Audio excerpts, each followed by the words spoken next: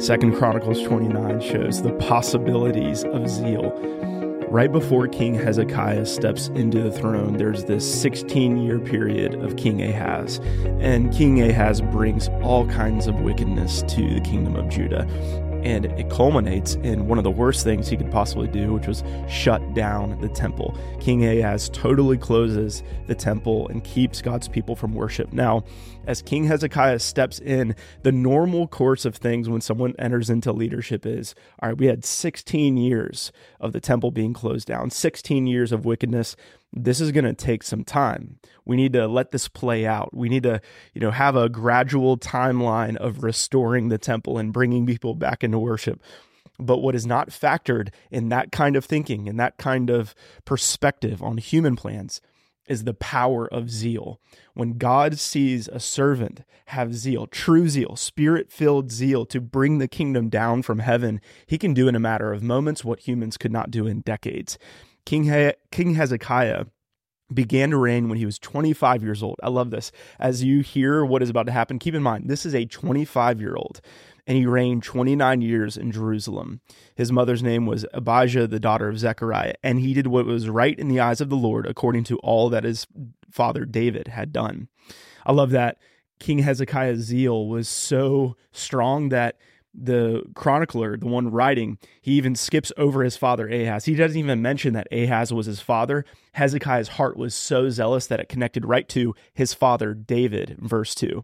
Okay, in the first year of his reign, this is verse 3, in the first month, he opened the doors of the house of the Lord and repaired them. You find later in the chapter, this wasn't just the first month of his reign. This was the first day. Day one of Hezekiah's reign, he comes in and he doesn't have this gradual process. What Hezekiah sees is wickedness spread throughout the land.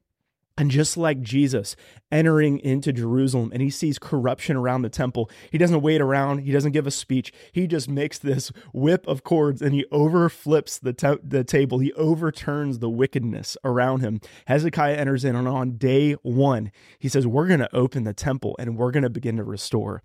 What you see is, he goes to the Levites, he goes to the priests, and he commands them in verse 11, my sons, do not now be negligent. In other words, don't be lazy. We've been lazy for 16 years. We've let corruption spread. He says, for the Lord has chosen you to stand in his presence, to minister to him and to be his ministers and make offerings to him.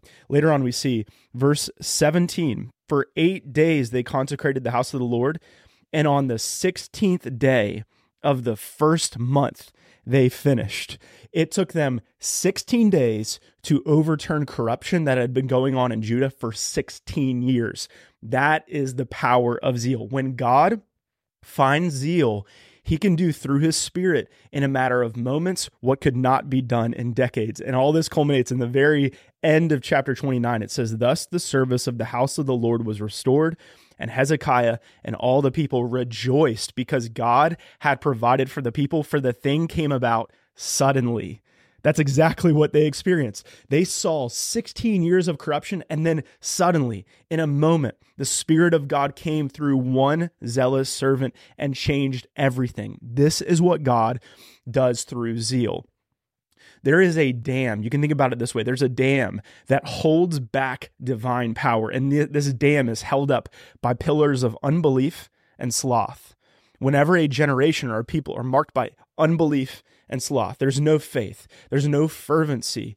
God wants to send healing waters. He wants to send divine power, but he can't break through because he can't find faith. He can't find fervency. He can't find someone who will look beyond human priorities, human plans, human precedent, and look up to heaven for what can come down from above. Where he can't find faith and fervency, he can't break through, but where he finds zeal, he breaks the dam. He sends floods of healing water. He brings a restoration and a renewal that happens in a moment. He reverses the temple tables that were spreading corruption, and he brings about again a house of worship for his spirit to dwell. This is what God can do through zeal. Now, we see in scriptures, yes, there are times when God wants to bring change 1 degree at a time. He wants to bring a gradual renewal. He does this, for example, with our sanctification. As we behold the Spirit, he changes us from 1 degree of glory at a time.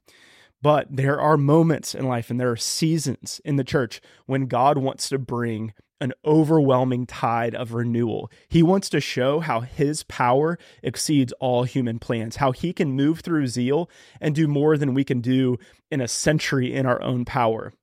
He's looking for those like his son who are consumed with zeal for the house of God. That's what was said of Jesus in John 2:17, zeal for your house will consume me. And the question is, as he looks throughout his church, he's looking for someone to break through.